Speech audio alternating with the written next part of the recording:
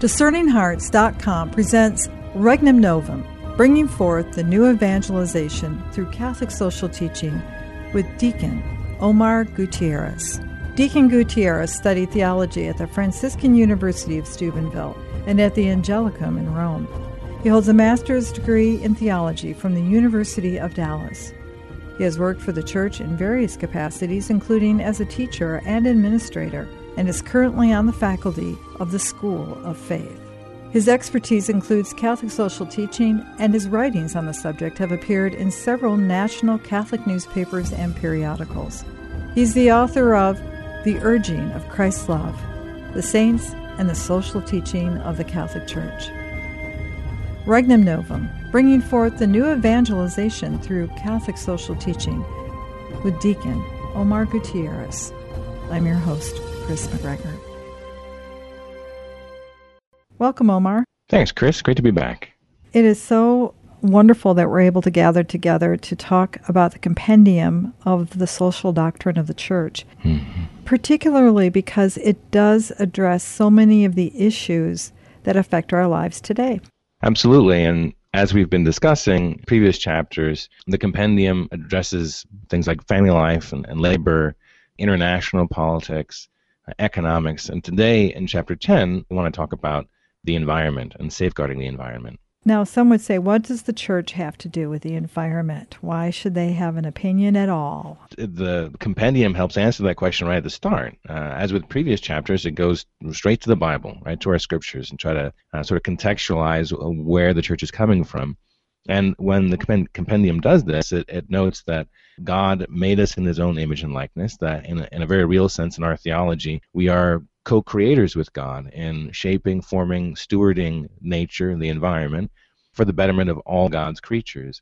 So the compendium goes to Genesis, goes to stories about God's placing the world in our care. And one of the things the compendium makes note of, which I think is interesting, is that it says that we shouldn't see nature as an enemy.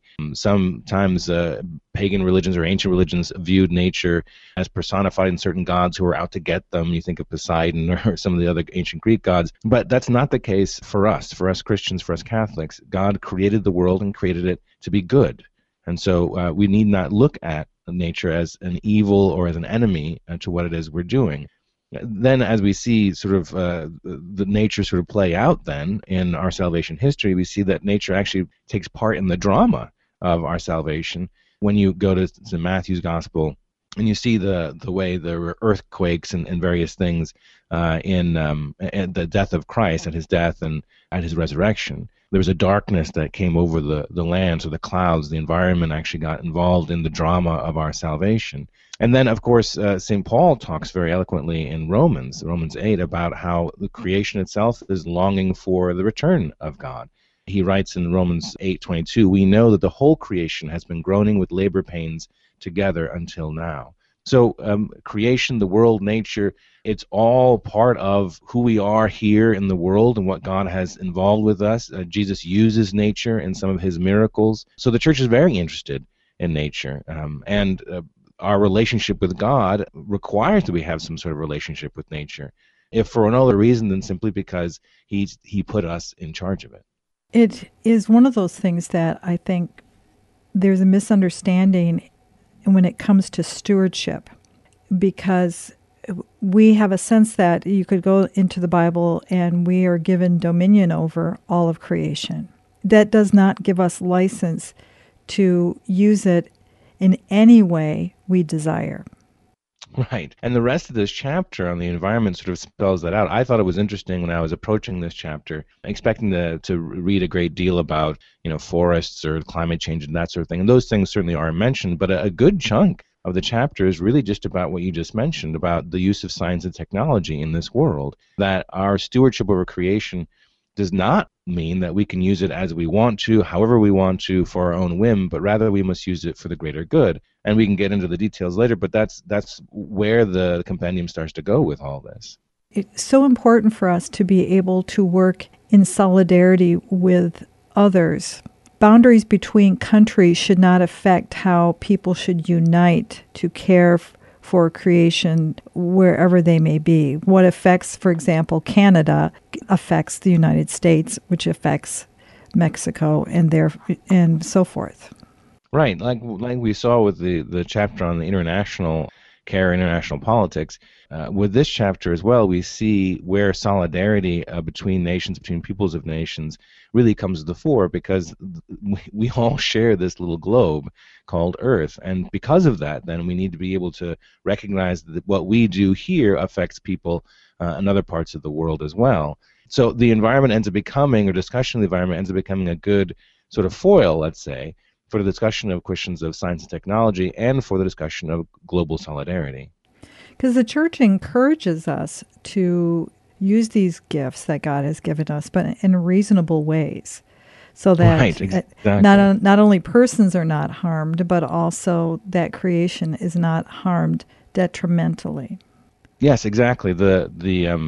The church encourages us to use the technology and the science that we have. The compendium quotes Gaudium et Spes, the document, the pastoral constitution on the Church in the modern world, when it says the Second Vatican Council affirmed that man judges rightly that by his intellect he surpasses the material universe, for he shares in the light of the divine mind. And it's in the sharing of that light of the divine mind that we use in order to advance science and technology.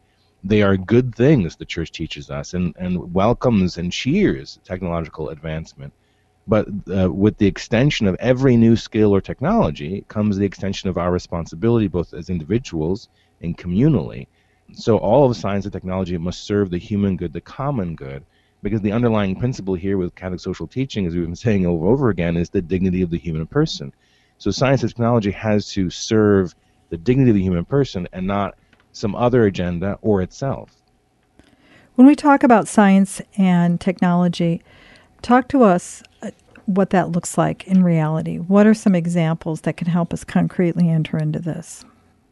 Sure. So we look at the science and technology involved with what you and I are doing now in communications, science and technology with regard to industry, so advances in industrial processes that help produce things faster and more efficiently, perhaps with fewer resources.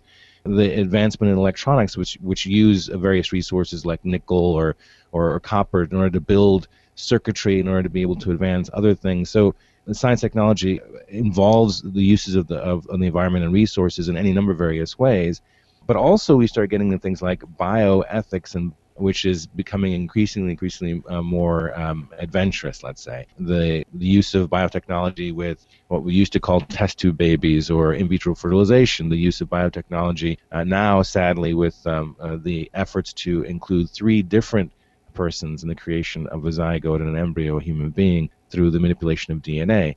All these things are part of science technology, and the Church, again, fundamentally says using or advancing technology through the use of science is a good, but must serve the greater good, must serve the common good, the human good. And insofar as those technologies begin to take away our human dignity, and sadly I think we've been going to see that, and in a number of various areas, we have to be very careful about how we use it.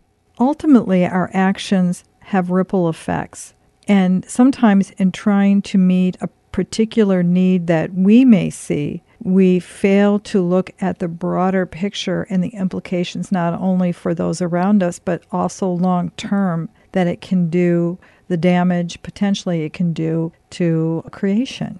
Right, and we talked about this in terms of solidarity before, sort of geographic solidarity. So the technologies or the actions we partake in here will have effects in other parts of the world. One maybe concrete answer or example we can use here are the technologies for seeds, for instance, that are used in agriculture. When we start using genetically modified seeds, it's very difficult to keep the pollen from those genetically modified seeds on your field and off of everyone else's field. And so as a result, that your choice to use a specifically kind of genetically modified seed affects those around you and eventually people around the world.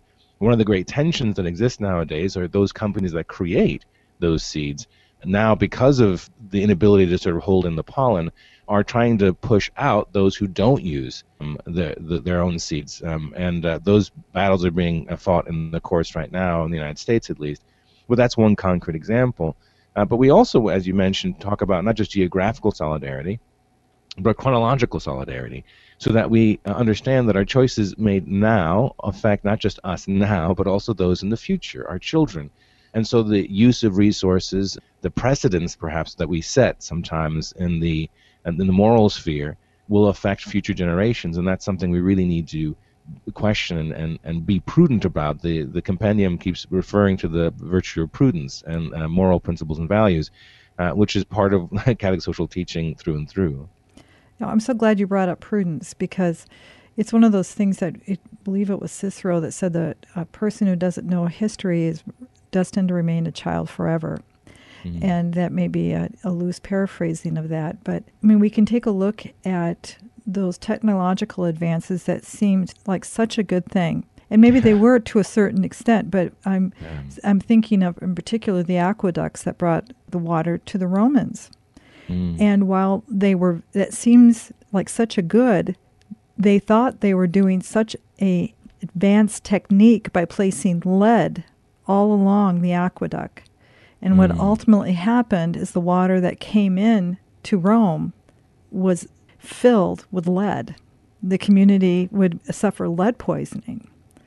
I mean, those types of things, they could not see the ramifications. They didn't have the science and the particular technology they thought at that time so to understand that. But the effects of lead poisoning on that culture, history has shown us that there's a possibility that some of the decisions that were made, some of the actions that were taken, could that have been influenced by that particular technology of that time. That's a great example of how we need to be very prudent. I don't remember who said this, but it may have been Mark Shea, a Catholic blogger and commentator on any number of various things. And Mark's very, very wise, I think, summation of sort of the efforts of science and scientists in the modern age is to say, what harm can come from this advancement? And then when everything goes to pot, they say, well, how should we have known, right? This is where prudence comes in, right? That we carefully forward as we implement scientific advances, precisely because we're not always aware of what the ramifications may be. And you don't know you're wrong until you know you're wrong. So for that reason, we need to be careful. The compendium quotes John Paul II when it talks about this and the suggestion about prudence. It says, quoting John Paul II, "We are not yet in a position to assess the biological disturbances that could result from indiscriminate genetic manipulation and from the unscrupulous development of new forms of plant and animal life, to say nothing of unacceptable experimentation regarding the origins of human life itself." We just don't know, so it's foolishness, right? To sort of willy-nilly start playing around with these things as though we can foresee all the possible ramifications. Yes, I mean, even as you're speaking, I'm recalling the use now of female cow eggs. It's difficult to get as many female eggs as necessary to be able to do embryonic stem cell testing. Oh. And so what they have been using is, in England in particular, the eggs from female cows and placing human genetic information in its place. So now you have a 98% human. It's because the reality is you need just an unbelievable number of female eggs to be able to do the type of experimentation they need to do. And you can't get them from humans. There's not enough human women.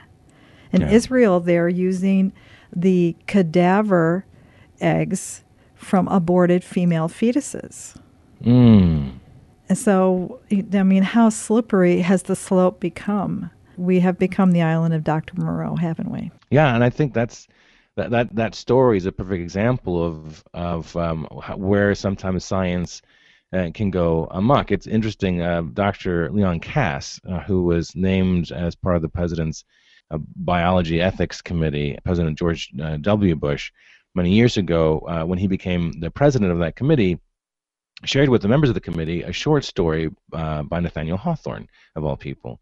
The story was about a man who was a scientist, who was about the perfection of nature through science, and fell in love with a beautiful woman who had a little mark on her face, and was convinced that he could remove that mark through the use of science and manipulation so that she would be perfect. And she begged him not to do it, but eventually she succumbed, and he did it, and in the process, she ended up passing away.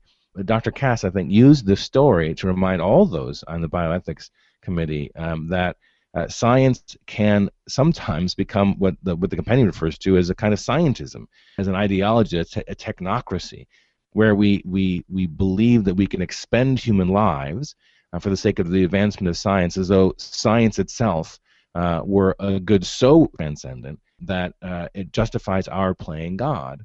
And this brings up another theme, and one of the great things about Catholic social teaching is the interconnectedness between some of these issues. We saw when we were talking about the politics or international rule that one of the tendencies, temptations of governments is to take the place of God in our lives, to take the place of religion in our lives, and sometimes with regard to science, technology, and the environment, we have the same temptation. We want to perfect nature. We want to become gods ourselves, and in the process, we end up destroying human lives. And there's never any justification for that. It's never okay to sacrifice human lives for the advancement of science. In this particular conversation, and the chapter heading for the compendium, Safeguarding the Environment, I think for many people, what will instantly flare is this issue of global warming. Whether it is a valid issue or not a valid issue, it seems to be one that creates a great deal of controversial anxiety. Can we say that? That's right. Especially when Absolutely. the church attempts to enter into the dialogue. Right. The compendium is pretty careful when it enters into this question. There's really just, I think, about one paragraph where it discusses it, in paragraph 470. And I'll just read what the paragraph says at 470. In this context, one considers relations between human activity and climate change, which, given their extreme complexity, must be opportunely and constantly monitored at the scientific, political, and juridical, national and international levels. The climate is a good that must be protected, and reminds consumers and those engaged in industrial activity to develop a greater sense of responsibility for their behavior. And that's it. That's all the compendium has to say on the issue, which I think is probably the most prudent thing. We can come to know now, and this came out in 2004, the compendium did. But as we know now, thanks to the constant monitoring of global temperatures, we know for a fact that the world hasn't been warming for the last 15 or more years. Since around the late 1990s, there has been absolutely no warming. Now, since 1965 or so, certainly there has been a warming, that's undeniable. But for the last 15 years, there hasn't been any warming whatsoever. And yet, carbon emissions have increased, and the carbon footprints haven't gone down. And so there's a real question, and legitimately so, as to whether or not there is, in fact, this climate change. Dr. Jay Richards, I think, is with the Acton Institute, I think put it very well when he asked just three basic questions regarding this issue of global warming and climate change. Now, first of all, the first question is the planet warming? The second one is that a bad thing? Because we just shouldn't presume it's a bad thing. Third, do we have an effect, or do we have a role in this? And fourth, are the initiatives being suggested going to do any good after all? And those are questions that you can even see in this chapter of the compendium to a certain degree. The planet is not warming currently. Whether it will continue to warm after this sort of flatline period or cool, we don't know, but it's not warming right now. Is that a bad thing if it did warm? Well, it depends on how much it does warm. We know, for instance, that the ice caps in Antarctica are larger this year than they have been in any number of various years. So that's certainly out of the question. Then, do we have a role in it?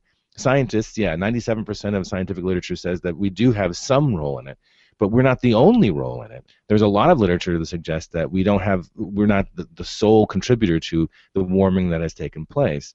And finally, are the things that we're proposing to do about it going to do any good?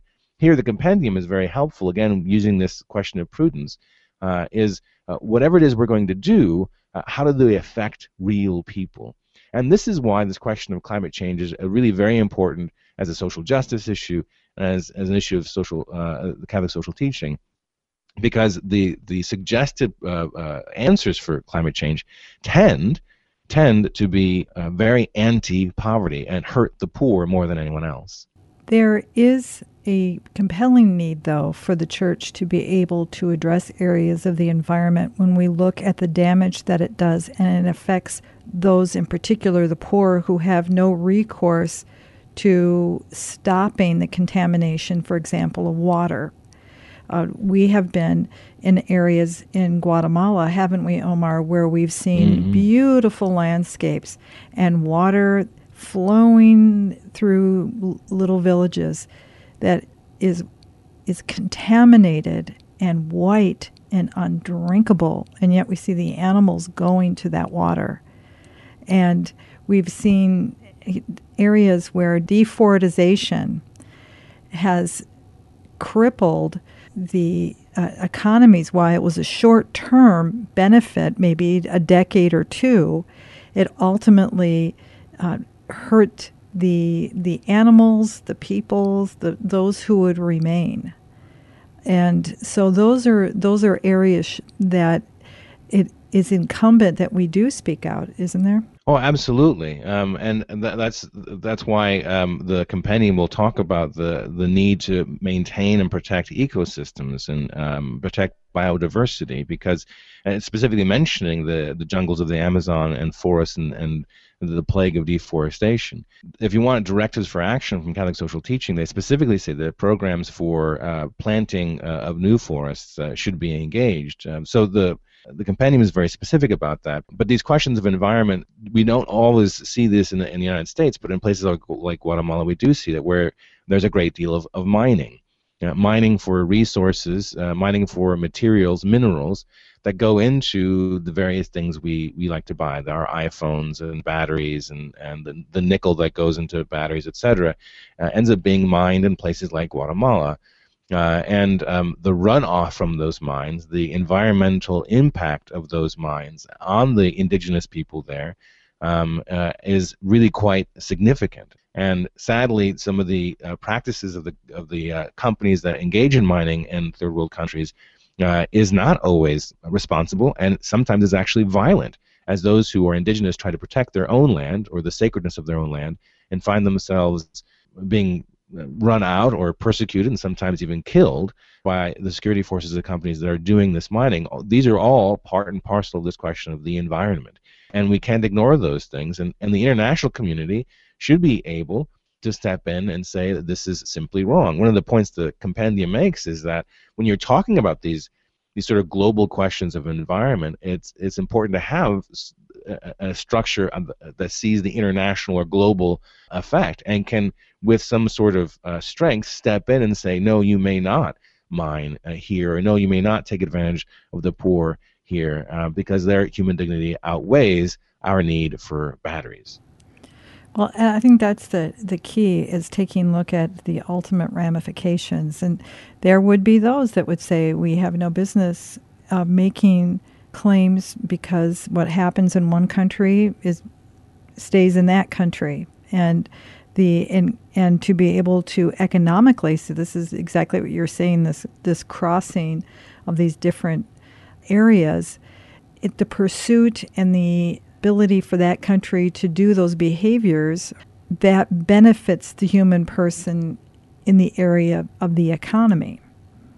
But does it hurt that person in the long run in the environment? I mean, those things have to be balanced out, don't they? Right, which is why the church and the compendium say that these questions of profits or economic gain cannot be the sole factor we use in assessing whether or not a technology, a science that's used, or an environmental industry goes forward with its plan. Profits are not more important than people. And the church says elsewhere that while profits are necessary for businesses to exist, they're not why businesses exist. Businesses exist to produce things and to help the common good, right? To advance the common good.